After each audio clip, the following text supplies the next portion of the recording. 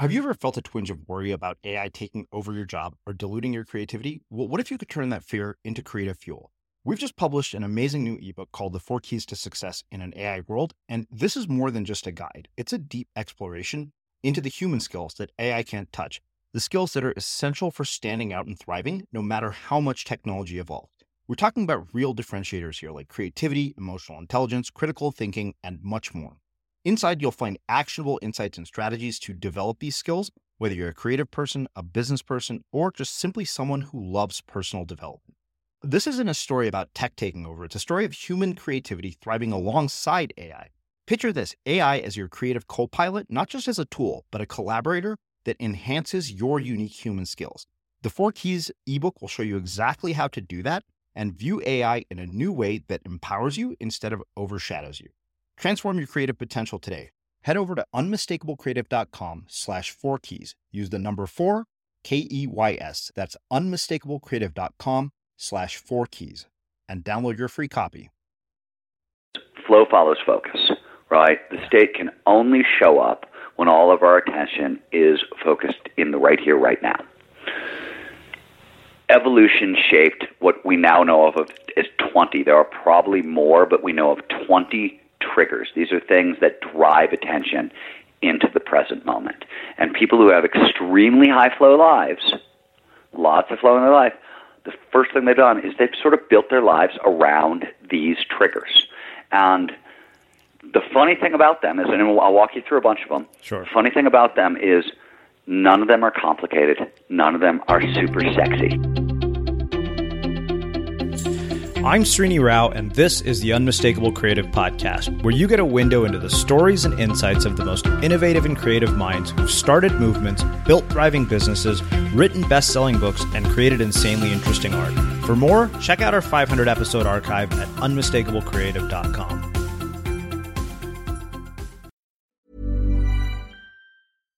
One size fits all seemed like a good idea for clothes. Nice dress. It's a t-shirt.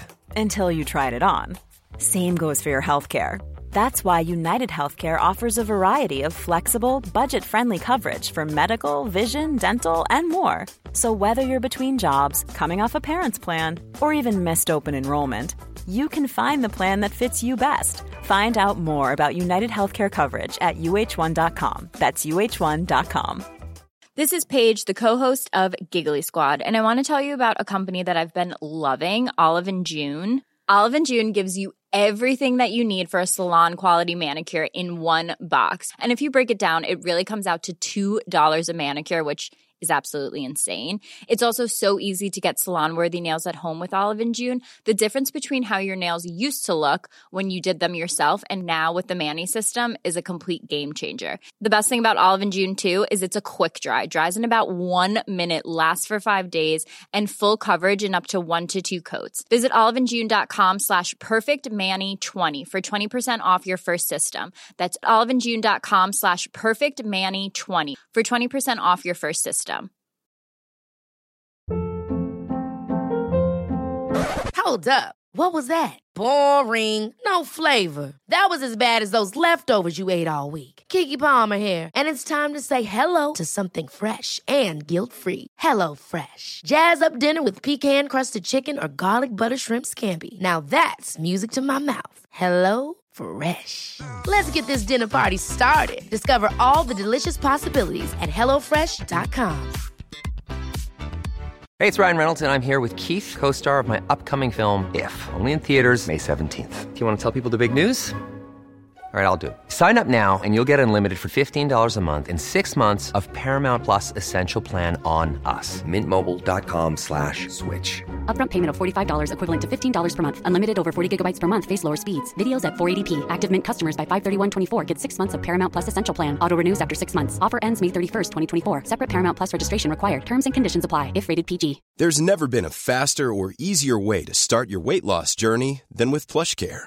PlushCare accepts most insurance plans and gives you online access to board-certified physicians who can prescribe FDA-approved weight loss medications like Wegovy and Zepbound for those who qualify. Take charge of your health and speak with a board-certified physician about a weight loss plan that's right for you. Get started today at plushcare.com/weight loss. That's plushcare.com/weight loss. plushcare.com/weight loss. As creators, we're always on the move. Whether it's a live podcast event, a pop-up shop, or a workshop, we're constantly interacting with community, and that's where Tap to Pay on iPhone and Stripe comes in. Imagine this. You're at a live event, a listener loves your merch, or a participant wants to sign up for your course on the spot. With Tap to Pay on iPhone and Stripe, you can accept their payments right there and then, right from your iPhone, so there's no extra hardware or no delays. Total game changer. It's not just for creators. Any business owner can do this. It's about making transactions smoother and much more personal, growing your business in your way. We've been using Stripe for our products and courses for a long time, and now with Tap to Pay on iPhone, you can take your business to the next level too. So visit stripe.com/tapiphone to learn more. Remember, folks, with Tap to Pay on iPhone and Stripe, your business is always at your fingertips. Stephen, welcome to the Unmistakable Creative. Thanks so much for taking the time to join us. Great to be here. Yeah. So, I have been familiar with your work for quite some time. We had you literally right back when we started the show, when your other book, Rise of Superman, came up. And I am a big fan of all of your work. But part of the reason I wanted to bring you back this time is, people who are listening know that we are in the midst of our own launch for our own book, Unmistakable: Why Only is Better Than Best. And you're one of the people that's actually featured in the book, specifically around the subject of flow. And I wanted to do a very deep dive into flow, how we create it, what the impact of it is. But before we get there, I want to ask you some stories about your, questions about your personal story. And I want to start with this question, which has been really informative and eye-opening. What did your parents do for a living, and how did that impact the choices that you've ended up making with your life?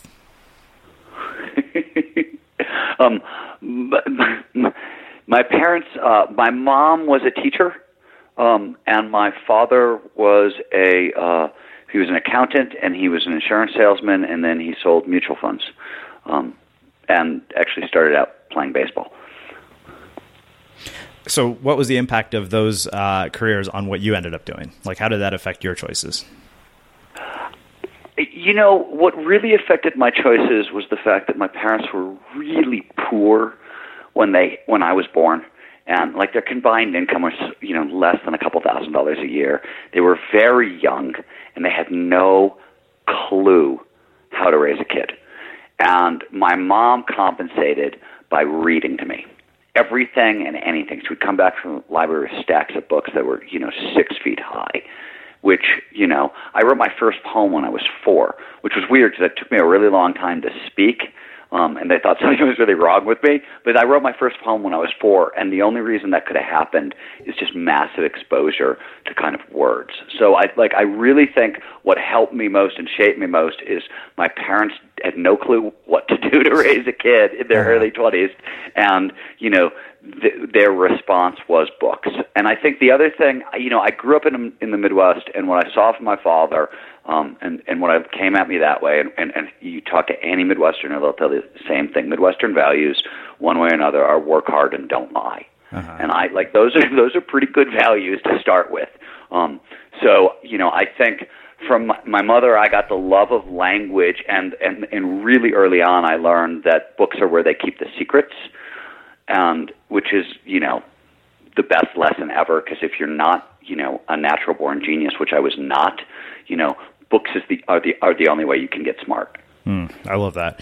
One thing that's really interesting to me about this is that you come from this environment, which really in many ways is not ideal to lead to the kind of outcomes that you've had in your life. Like writing really, like having a illustrious career as a writer, something that's sustained itself for many years. You said almost 28 years when, right before we hit record. So I'm curious, having studied the people that you have, through the work that you've done and the people that you've been exposed to, why do you think that certain people become a product of their environment, or a negative product of their environment, and other people overcome their environments? And if, how do you account for that difference? It's a really interesting question, and it's a broader question to me than the way you asked it. And what I mean by that is, as a journalist, even as an author, in my work, The Flow Genome Project, take your pick, any incarnation of Stephen, I was fascinated by people who were interested in taking on impossible challenges, right? So if we were talking about technology, I was interested in the people who were turning science fiction into science fact. And, those were the people I profiled as a journalist for years and years and years. That was sort of one of my beats. And, I was also interested in sort of the same questions in the arts. What does it take to make paradigm-shifting music or, literature, those sorts of things? So those questions always kind of fascinated me across the board. And the thing that I have found, and I don't know if there's probably a bunch of answers to your questions, right? And access to flow is probably really high up there. But everybody I've met who's ever made a dent, to use Steve Jobs' word, is ferocious. People who invented Tomorrowland were ferocious about bringing the future into being. The athletes who kind of pushed kinesthetic possibility farther than ever before were ferocious about it. I don't mean they weren't playful or they didn't have a good time, but they were ferociously devoted to their vision, and obstacles didn't matter. And let me put a context around that. I thought for a really long time that kind of my journey to writerdom was special, unique, interesting. I had a very difficult time coming up. They nearly failed me my senior year because my poetry offended the school. I was thrown out of my creative writing program as an undergraduate. I was then sort of later invited back. It took me 17 publishers said no to my first book. It took me 11 years to write it. There were a lot of those things. The job I spent 10 years getting at GQ, I got Lyme disease and spent 3 years in bed and lost the job. You know what I mean? And then the publishing market vanished. I thought, oh my God, I succeeded over crazy odds, and and this blah blah blah. And I remember being at Singularity University and listening to Dan Barry give a lecture. And Dan Barry is a 3-time space shuttle astronaut, and he was a contestant on Survivor and did pretty well, by the way, and runs a very large robotics company. And he was telling the story of his success.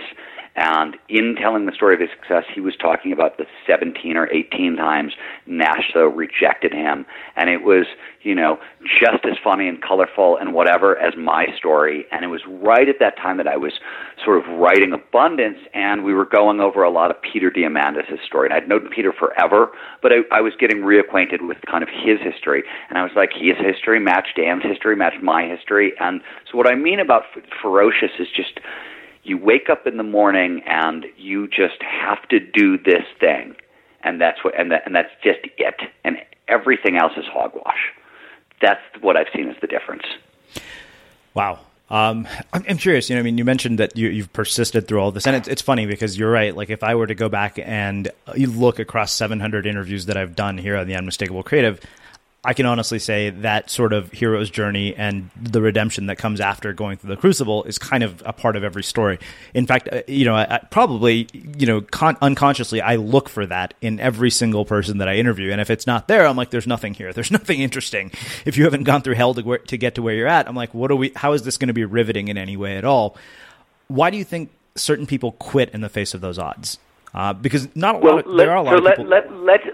So let's be really specific. Let's talk about. Let me give you a writing example. Okay. Though I've seen this happen to friends of mine, in kind of every creative medium.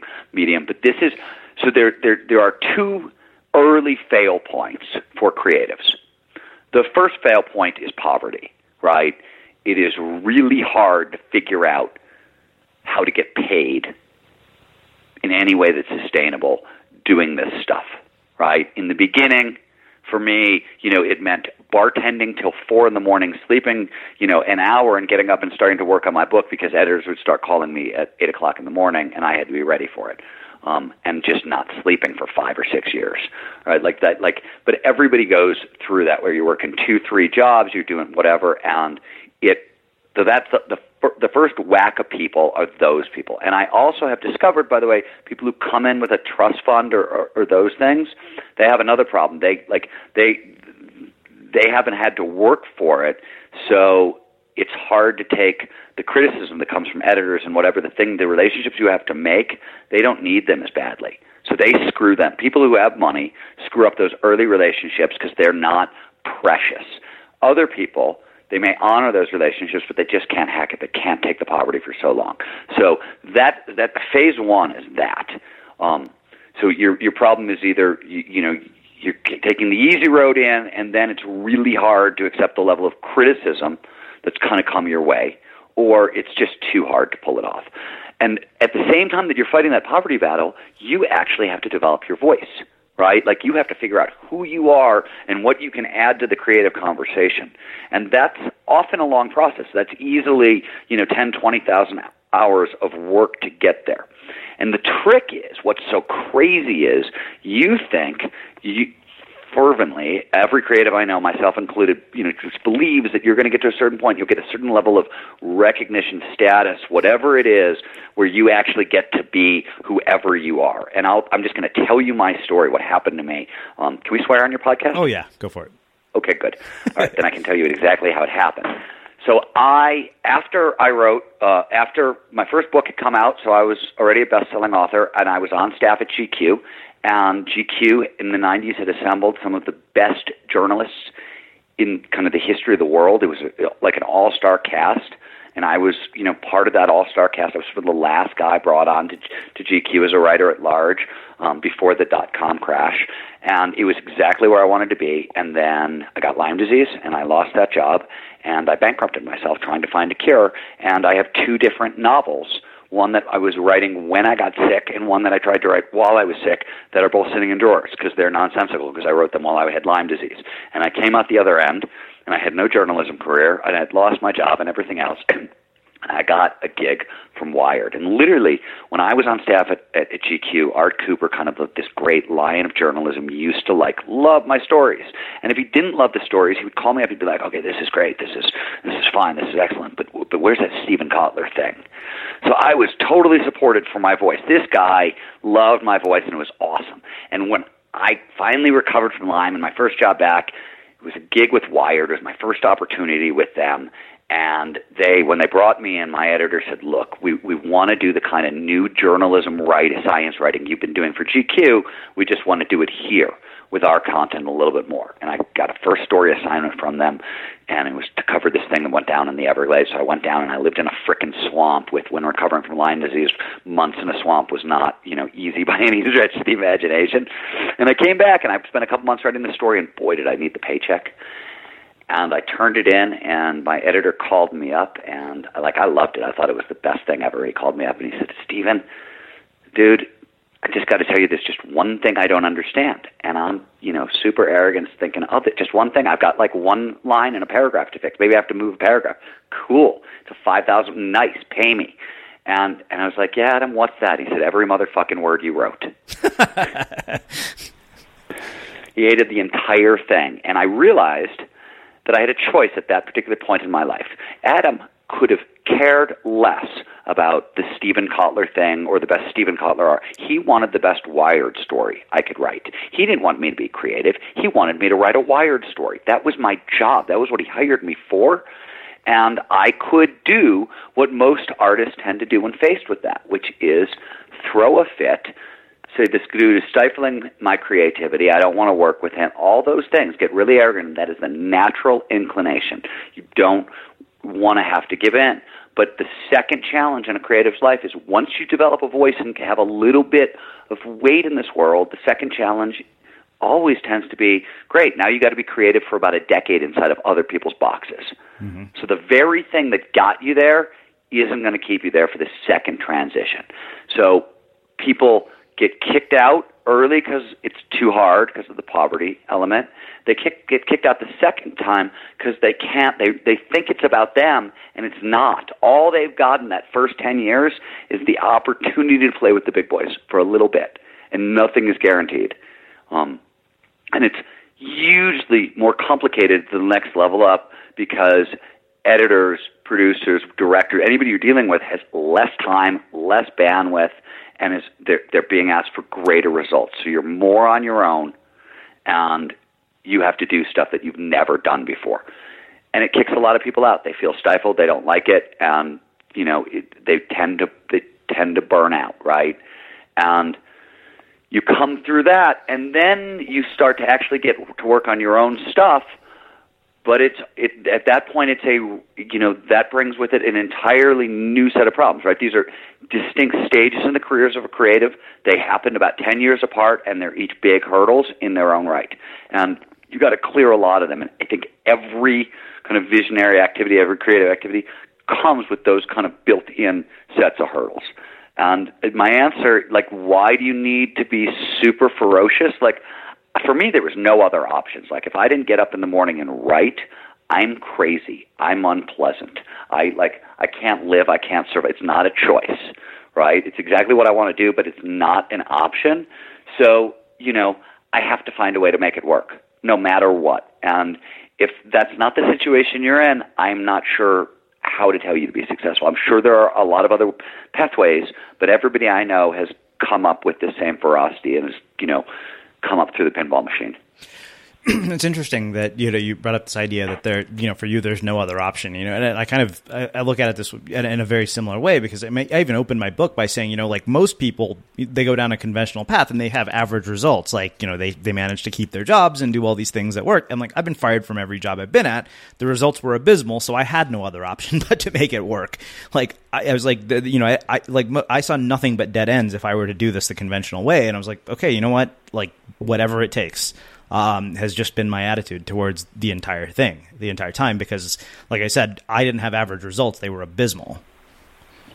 I also think, by the way, everything we're discussing, right? We haven't talked about flow yet, but everything we're discussing is essentially a flow trigger. So this kind of creative desperation will lead you towards a high flow life. So you will have huge boosts along the way to your productivity because of that, especially if you're doing it in a kind of conscious, way, I guess, is what I'm trying to say there. You're going to stumble into a high flow life, and you're going to get that boost, right? Work is going to become play, and flow is going to show up and drive it all forward. All right. So before we get there, you mentioned that there's been sort of multiple incarnations of your career. I've known you as an author. I know you do work on the Full Genome Project. I mean, of course, when I had Salim Ismail here from Singularity University, your name came up. So your name has come up in our show multiple times. And, I'm just curious what each incarnation has been of that work. And then we'll get right into flow, because that's what I want to spend the rest of our time talking about. I always say I do 6 things in my life, and I've whittled it down to 6 things. One of them is writing. One of them is advancing flow science. They're kind of the same thing, because I tend to write a lot about, I either write about disruptive technology or I write about human capability and human performance. And usually I'm writing someplace where they intersect. So it's, and this goes all the way back to my, my first novel. So I've sort of been circling the same topics my entire career. And, the research just built out of that. I started out interviewing neuroscientists about, these topics. I ended up with a little bit of domain expertise, enough that the neuroscientists sort of said, hey, look, if you want to set up a flow research program, we'll sort of back you on this. It led into kind of more serious research. So, it's all moved that way. I haven't stopped writing. You know what I mean? I still do everything I've always done, and I do the Flow Genome Project on top of it, and I run an animal sanctuary on top of it, and those things. I just I add another layer every 10 years or so. Yeah, I mean, it seems to me, at least when I look back at all the people that I've interviewed, that there are multiple incarnations to what they do. They're not limited by any one label. Maybe people think of them as, an author. I look at it now, I'm like, wow, even though I'm an author, we've produced an animated series, we've produced an event, we've interviewed people. It's we've done every weird imaginable thing. We're not just defined by this one thing that people kind of know us by. Well, it's also, let's not, somebody asked me recently for sort of a look at my full CV. They wanted to see the stuff in between the books, kind of thing. Uh-huh. And there's thousands. There's a couple thousand articles. There's 10 books. There's also ad campaigns from Taco Bell all the way up through book campaigns. Right? There's probably 40 or 50 that I never have thought about the fact that I've written ad campaigns or marketing campaigns, but I've done tons of them as filler work along the way. Mm-hmm. There's a bunch of grants, things along, the full list of everything I've actually tried to write along the way is vastly bigger than just the stuff that the people see. Yeah. Well, I think that just speaks to the whole idea of cumulative output being kind of the indicator of a thriving career. Like, you mean, that's one of the conversations I had with Ryan Holiday. He said, most people don't see the stuff in between. They only see sort of the highlights and the peaks. But ultimately, it's your cumulative output that matters. Ultimately, it's also like your cumulative output, creatives like to work. That's just really what it is, right? One of the things this is another derail point, by the way, and this is, I think, the mark of kind of an actual creative in a weird way, is for me, a story, let's say I'm writing a magazine article, it's done. My job is not to, write the best story I could possibly write. It's to please my editor. That's my job. And so once that's done, I can get paid and get on to the next one, which means I have to have 5 ideas that are percolating, be writing 5 stories at once, and I can't be attached to the outcome. I don't care what happens. Once my editor's pleased, I'm done. What it does out in the world doesn't matter to me. What I care about is that, can I get that next creative project, please, because I want to wake up and start writing. Mm-hmm. Hey, it's Danny Pellegrino from Everything Iconic. Ready to upgrade your style game without blowing your budget? Check out Quince. They've got all the good stuff, shirts and polos, activewear, and fine leather goods, all at 50 to 80% less than other high-end brands. And the best part? They're all about safe, ethical, and responsible manufacturing. Get that luxury vibe without the luxury price tag. Hit up quince.com/upgrade for free shipping and 365-day returns on your next order. That's quince.com/upgrade. There's never been a faster or easier way to start your weight loss journey than with PlushCare. PlushCare accepts most insurance plans and gives you online access to board-certified physicians who can prescribe FDA-approved weight loss medications like Wegovy and Zepbound for those who qualify. Take charge of your health and speak with a board-certified physician about a weight loss plan that's right for you. Get started today at plushcare.com/weight loss. That's plushcare.com/weight loss. plushcare.com/weight loss. One size fits all seems like a good idea for clothes until you try them on. Same goes for healthcare. That's why United Healthcare offers flexible, budget-friendly coverage for medical, vision, dental, and more. Learn more at uh1.com. Hi, I'm Daniel, founder of Pretty Litter. Did you know cats tend to hide symptoms of sickness and pain? I learned this the hard way after losing my cat, Gingy. So I created Pretty Litter, a health monitoring litter that helps detect early signs of illness by changing colors, saving you money and potentially your cat's life. Pretty Litter is veterinarian developed, and it's the easiest way to keep tabs on your fur baby's health right at home. Go to prettylitter.com and use code ACAST for 20% off your first order and a free cat toy. Terms and conditions apply. See site for details. There's never been a faster or easier way to start your weight loss journey than with PlushCare. PlushCare accepts most insurance plans and gives you online access to board-certified physicians who can prescribe FDA-approved weight loss medications like Wegovy and Zepbound for those who qualify.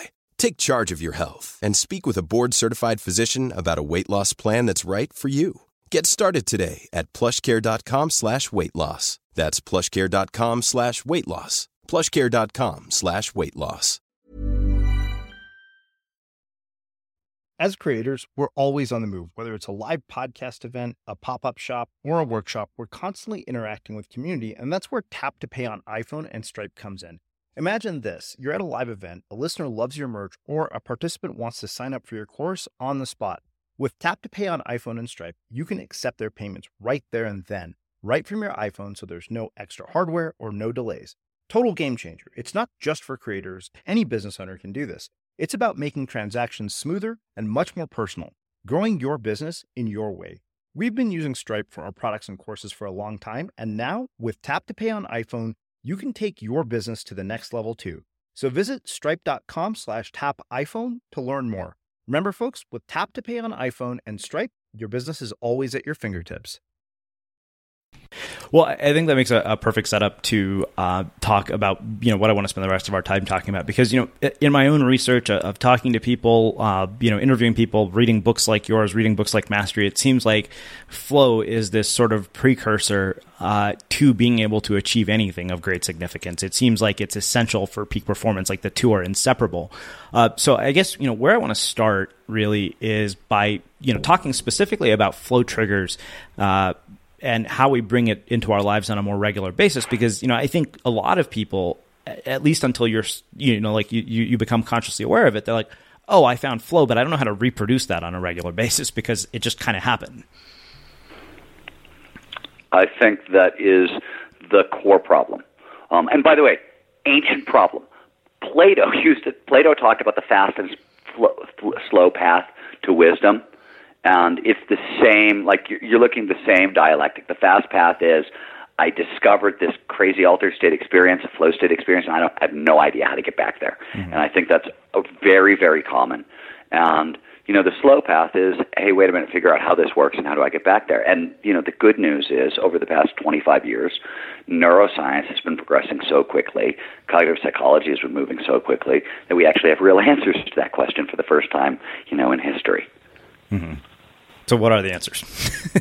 Well, the short answer is flow follows focus, right? The state can only show up when all of our attention is focused in the right here, right now. Evolution shaped what we now know of as 20. There are probably more, but we know of 20 triggers. These are things that drive attention into the present moment. And people who have extremely high flow lives, lots of flow in their life, the first thing they've done is they've sort of built their lives around these triggers. And the funny thing about them is, and I'll walk you through a bunch of them. Sure. The funny thing about them is none of them are complicated. None of them are super sexy. Yeah. They're all really unbelievably obvious and underwhelming on a certain level. And all these things fundamentally because your body is actually hardwired for flow. It's hardwired to move in the direction of peak performance if you can learn to hear the signals correctly. Mm-hmm. But so let's just talk about individual triggers. And you've got to think about these in terms of focus. Like the important thing is that these triggers drive focus into the now. The first and most obvious one is passion and purpose. And people mystify these terms ad nauseum. They're crazy business buzzwords, and they have lots of different meanings, and there's lots of different ways you can break them down. But for this story, what's important is we pay more attention to those things that we believe in. It's just that simple, right? Like one of the reasons it is so useful, we talked about it earlier, right, to like be able to do nothing else but be creative for a living is it's passion and purpose, like, amplified to the nth degree. You have to do it. You have to succeed with it. There's no other option. That's an incredibly powerful focusing mechanism. Drives a lot of flow. Risk is really critical along these lines. It doesn't have to be physical risk. I spend a lot of time studying, action and adventure sport athletes, and you see amazing amounts of physical risk, but it can be intellectual risk, psychological risk, emotional risk, creative risk, and it's totally subjective, right? Your risk threshold is not my risk threshold, is not a surfer like Laird Hamilton's risk threshold. They're at different levels. So all you got to do is meet your own, but risk is a great trigger. Novelty is a phenomenal trigger. Complexity, unpredictability, those three, and again, all of them drive focus, right? And underneath that focus, what you're really seeing is kind of neurobiological activity, right? When a lot of these triggers drive norepinephrine and dopamine. Those are two performance-enhancing feel-good drugs that the brain produces, and they both massively enhance focus. So with a lot of these triggers, what you're seeing is these are things that are driving the brain into kind of better focusing brainwave states and releasing the neurochemicals we need to drive focus. And it kind of goes from there. And, some of them, like, I'll give you a great example where people get this one wrong all the time. Clear goals is a flow trigger. And when people hear that, they hear the term goal and they ignore the term clear. We're very kind of goal-oriented here in Western culture, so we think about the end result, and that's not the point at all. If you think about the end result, the goal, you're going to pull your attention out of the present moment. Clear goal means I got a list. I know what I'm doing right now, and I know what I'm doing immediately afterwards. I know where I'm at. I know what comes next, so I don't have to pull my attention out of the present moment and wonder. The minute you start pulling your attention out of the present moment, your prefrontal cortex starts to kick back in, your sense of self, those things that kick you out of flow, they start to resurface. So you don't want to give them the opportunity. So, peak performers surround themselves and their activities with all of these triggers. Okay, wow. That was just gold. So I have a couple of questions about this, specifically because it's something that I've found in my own experience. And this is about technology, distractions, apps, all this other shit that kind of competes for our attention. Because you brought up focus and attention multiple times when you mentioned all of the flow triggers. And, right when you and I were exchanging emails, I said, I'm not usually on email until after 10 a.m. because it messes with my ability to stay in flow. And I've actually noticed this pattern pretty consistently because, my next book is all about habits. I'm sitting here thinking, okay, like I can pinpoint exactly what produces flow on a regular basis. Like if I go through a routine of 1,000 words in the morning, meditation and exercise, and then don't, log into any weird social media services or Facebook or any of that, I get this sort of sustained creative state throughout the day. But the amazing thing is the moment I do that, it breaks. And even if I do it just for like a minute, it breaks. So I'm very curious because Cal Newport wrote a book called Deep Work, which you may have read, where he talked extensively about how this actually does a lot of damage to our ability to get into flow. And I'm, based on your research, I'm really curious to hear kind of the role that technology, distractions, and all these other things in our lives play in all of this. So I'm going to come at it from both the front end and the back end. Okay. I got two answers for you. The first thing is, when the Flow Genome Project goes into work with any organization, it doesn't matter. One of the first things that, you are absolutely correct. I get up at 4 a.m. and I write from 4 a.m. till 8 a.m. No cell phone, no email, no Facebook, no Twitter, no anything, no phone calls. It's, absolute silence, absolute darkness. And, I'll use that focus view, so all I'm literally looking at is a page of words. There's nothing else in my visual field. I, put headphones in, and Ryan Holiday and I are the same on this. We tend to listen to the same soundtrack over and over. Mm-hmm. So, it works the same way. So, I spend 4 hours a day, immersed in it, and then I have different times. I pop back out for a little while, but I do this. I exercise at 2 different times in the day. Same thing, like long, intense focus section, followed by exercise, followed by food, and then I'll multitask for a little bit, and then I will nap and exercise and do another writing session and do an edit. Same thing you're doing, kind of thing. And I think everybody, and Maslow found this, way back when in the 50s when he was studying. He was one of the first studies of success, and he was looking at the most successful people he could find. And, one of the things he discovered is they all used different kind of techniques. Albert Einstein used to famously row a boat into the middle of Lake Geneva and stare at the clouds, right? Whatever. They use these techniques to kind of shift their consciousness and bring on flow states and use that to drive creativity. And most of them cut themselves off from the world to do it. It's no different today, right? So you go into companies and we tell people that you can't, if your company policy is you have to respond to any email in 15 minutes and messages within 2, you're out of your mind.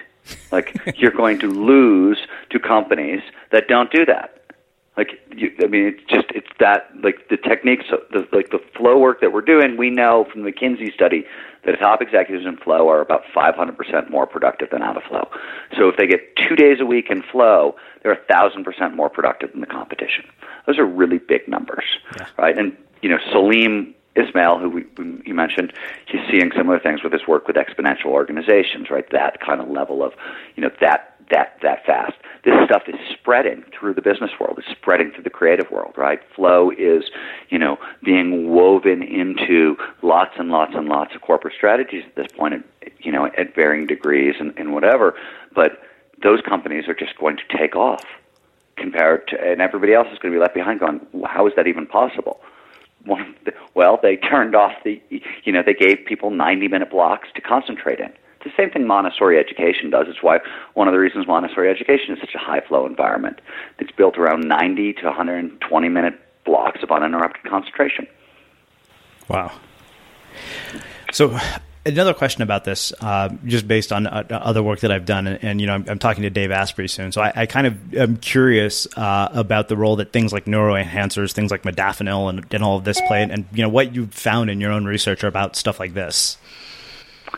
So I have a lot of people come down all over the place in the answer to this question. My core belief is that we cannot yet measure all the neurochemicals in the brain just neurochemicals that we'd want to measure to, say, build a biophysical-based flow detector. We have to rely on, some downstream stuff and some ancillary stuff, and it's not very good. And it's sort of like, testing for water quality in California by taking a river sample in Colorado. And so all of the enhancers that we're looking at, we can't get the kind of data we really want. Some of the other stuff, modafinil, Ritalin, Adderall, those things, those are interesting, and they are absolutely classified as cognitive enhancing drugs. But interestingly, they don't seem that they boost norepinephrine, which will definitely make you more awake and alert, but it also increases anxiety levels and often can push you out of the sweet spot for flow, for really a deep, powerful flow state. It may feel like flow to some people, but in terms of lateral thinking ability and really kind of those wild, creative aha insights, neurobiologically, those are harder to come by. So I don't think the cognitive enhancers are there yet. I think there are some technological solutions that are getting interesting along those lines. But I don't think any of this stuff is really ready for prime time. But I think we're on the cusp of getting there. Okay, so you brought up technological solutions. So I want to talk about a few of those in detail. You mentioned that you and Ryan Holiday do the thing of listening to the same music track over and over again. So I for some reason, I can't listen to music with lyrics in it to do this. Like I have to do something like techno music. And I've been using a tool called Focus at Will, which I know Salim is a partner in. I'm curious, what are the technological tools that are playing a role in all of this? And then, what about things like, meditation and mindfulness? Like how did those play a role in our ability to create flow on a regular basis? I think there are all these things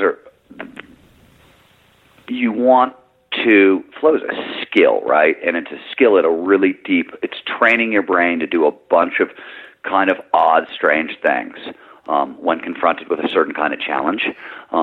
And you need to know how to focus for that. Meditation is phenomenal focus training. And, we like box breathing. Navy SEALs use it.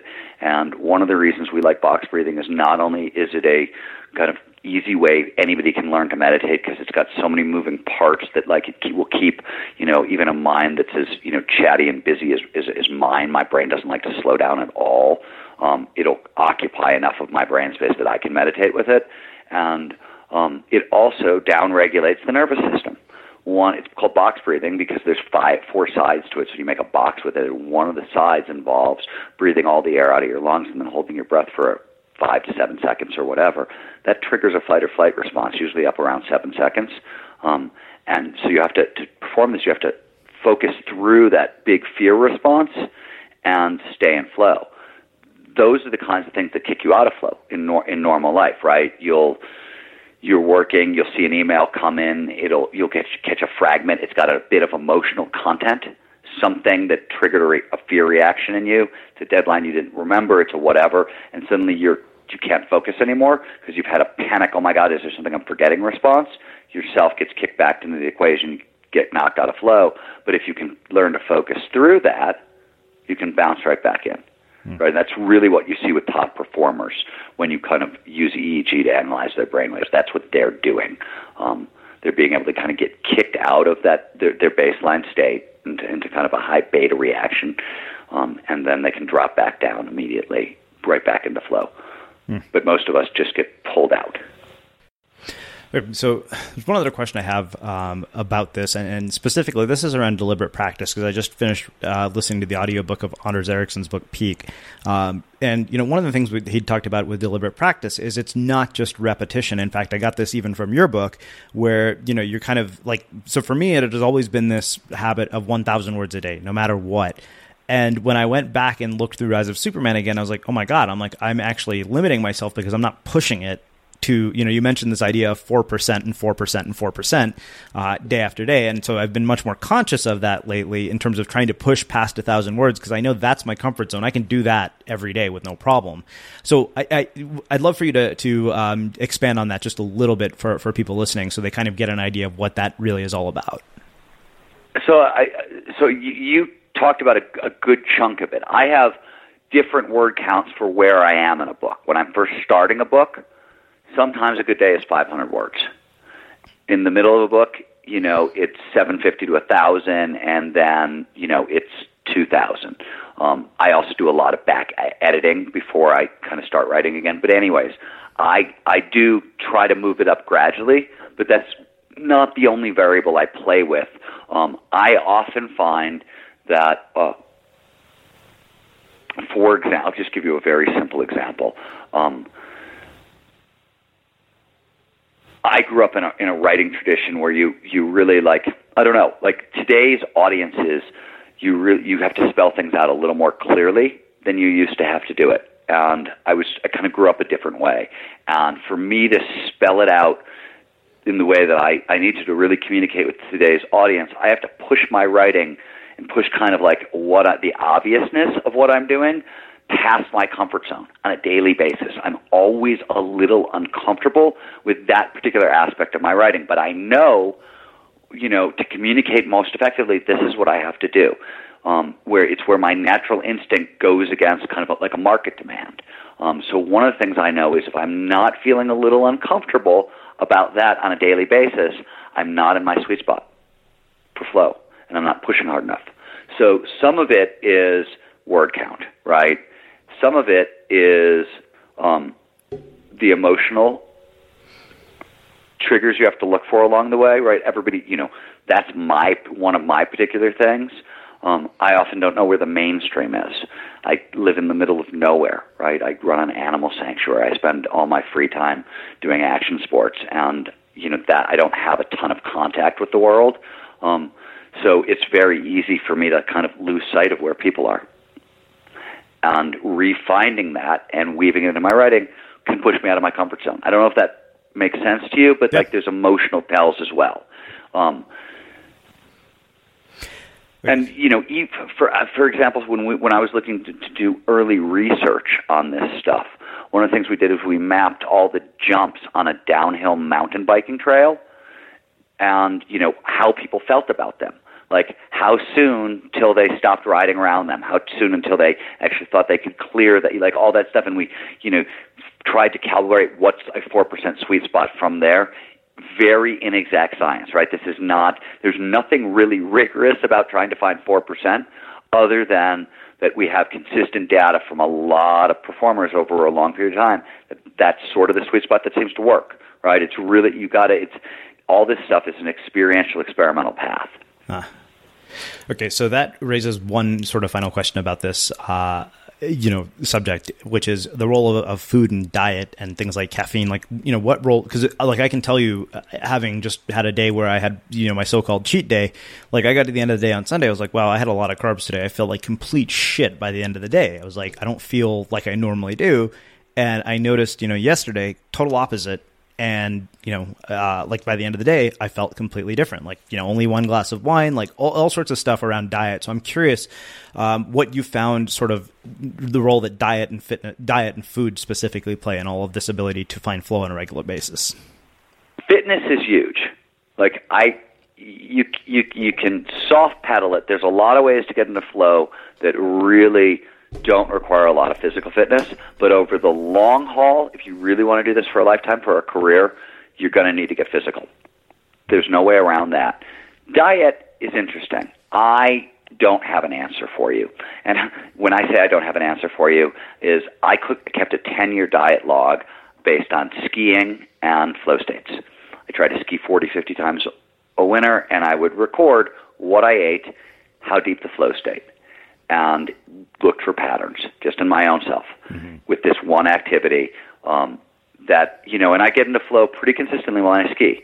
And I found absolutely no correlation. In fact, I found that more flow states showed up when I didn't have time to actually make breakfast. I was late, and I stopped at a truck stop and grabbed a burrito. You know what I mean? Like, sometimes the worst food produced the best performance, and I couldn't.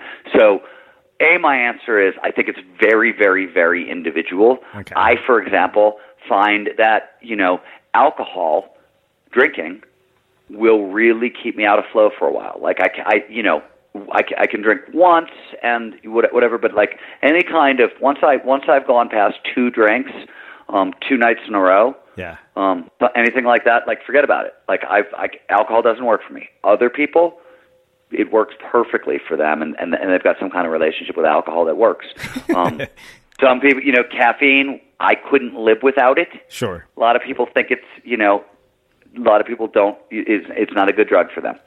So I think it's totally individual. I think diet is totally individual. But I think there is no way around the fact that flow shows up when we're pushing ourselves, and those are high energy states, and if not fueled up, and if the system isn't running well, you're screwed. So you're going to have, baseline good diet. You sounds like you're on the Tim Ferriss diet. You know what I mean? Like baseline degree, healthy diet. Tim's diet didn't work for me. Yeah, I can't for a do lot the of other complete reasons. Like elimination. after the cheat day, Yeah. the day after the cheat day, I was worthless. I might as well have gone out and done 17 different drugs the night before. Like I'm so worthless based on all the crap that I put in my system at his cheat day. Like it didn't work for me at all. I don't know how Tim does that, but it works for him. Yeah, for sure. No, I being Indian, completely kicking carbs is kind of like, a diet of starvation. Like, it's just not really possible. True. Like, I can eliminate them for a couple meals a day, but at least once a day, it's just kind of part of my diet that I've been raised on. So, okay. A couple of final questions. This is another one. What book, piece of music, or documentary film, and you can name one of each, have profoundly influenced your life that you'd recommend that somebody in our audience should pick up? Well, I recommend, I have 3 books, and it just depends on what you're interested in. If you like environmental stuff and evolutionary theory, and I think if you plan on being smart in this world, you need to understand evolutionary theory. I don't think science makes sense without that foundational piece, and the coolest, neatest way to learn it and also understand why the current environmental crisis is so devastating is David Quammen's Song of the Dodo. Love that book. I'm really big on a book called The Origins of Wealth, which is a complexity science-based look at the economy and capitalism that is, I think, really stunning. And for kind of consciousness and neuroscience and all that stuff, there's a book called The User Illusion by Torne Anderson, who's sort of like the Carl Sagan of Denmark-ish. And it's really about consciousness and how powerful or not powerful or limited the conscious mind really is. And I just think it was written back in the 90s, so we've updated a lot of that research. But I just think it's a foundational book that's just wonderful. So those are my 3 books. Awesome. Well, I have one last question for you, which is how we finish all our interviews with the Unmistakable Creative. What do you think it is that makes somebody or something unmistakable? So my answer is perspective, which I would define as like the combination of voice and courage. I think. I don't. All we are. One way or another, at a deep metaphysical, crazy level, is the universe asking itself a question about itself. We're a particular. Does this particular living strategy work from an evolutionary perspective? All that comes down to is we're a perspective. And so what makes something unmistakable is you're a perspective. Nobody is ever going to get to be you again or, look through these filters and have this interpretation of the world. So, you need to honor that and bring it onto the planet, because nobody else gets to have that perspective. It's yours or own, and it's the one thing we know, all metaphysics aside, that you can actually contribute. I love that. So, wow. It was a very strange answer to your question, but I think that's what I got for you today. I don't know. Well, this has been just phenomenal and fascinating. Where can people learn more about your work? StephenKotler.com or theflowgenomeproject.com. Awesome. And for everybody listening, we will wrap the show with that. Thank you for listening to this episode of the Unmistakable Creative Podcast. While you were listening, were there any moments you found fascinating, inspiring, instructive, maybe even heartwarming? Can you think of anyone, a friend or a family member who would appreciate this moment? If so, take a second and share today's episode with that one person, because good ideas and messages are meant to be shared. Small details are big surfaces. Tight corners are odd shapes. Flat, rounded, textured, or tall. Whatever your next project, there's a spray paint pattern that's just right. Because Rust-Oleum's new Custom Spray 5-in-1 gives you control with 5 different spray patterns. So you can tackle nooks, crannies, edges, and curves without worrying about drips, runs, uneven coverage, or anything else. Custom Spray 5-in-1. Only from Rust-Oleum. Hi, I'm Daniel, founder of Pretty Litter. Cats and cat owners deserve better than any old-fashioned litter. That's why I teamed up with scientists and veterinarians to create Pretty Litter. Its innovative crystal formula has superior odor control and weighs up to 80% less than clay litter. Pretty Litter even monitors health by changing colors to help detect early signs of potential illness. It's the world's smartest kitty litter. Go to prettylitter.com and use code ACAST for 20% off your first order and a free cat toy. Terms and conditions apply. See site for details. Hey, it's Paige DeSorbo from Giggly Squad. High quality fashion without the price tag. Say hello to Quince. I'm snagging high-end essentials like cozy cashmere sweaters, sleek leather jackets, fine jewelry, and so much more. With Quince being 50 to 80% less than similar brands. And they partner with factories that prioritize safe, ethical, and responsible manufacturing. I love that. Luxury quality within reach. Go to quince.com/style to get free shipping and 365-day returns on your next order. Quince.com/style. Hold up. What was that? Boring. No flavor. That was as bad as those leftovers you ate all week. Keke Palmer here, and it's time to say hello to something fresh and guilt-free. Hello Fresh. Jazz up dinner with pecan-crusted chicken or garlic butter shrimp scampi. Now that's music to my mouth. Hello Fresh. Let's get this dinner party started. Discover all the delicious possibilities at hellofresh.com. Hi, I'm Daniel, founder of Pretty Litter. Cats and cat owners deserve better than any old-fashioned litter. That's why I teamed up with scientists and veterinarians to create Pretty Litter. Its innovative crystal formula has superior odor control and weighs up to 80% less than clay litter. Pretty Litter even monitors health by changing colors to help detect early signs of potential illness. It's the world's smartest kitty litter. Go to prettylitter.com and use code ACAST for 20% off your first order and a free cat toy. Terms and conditions apply. See site for details.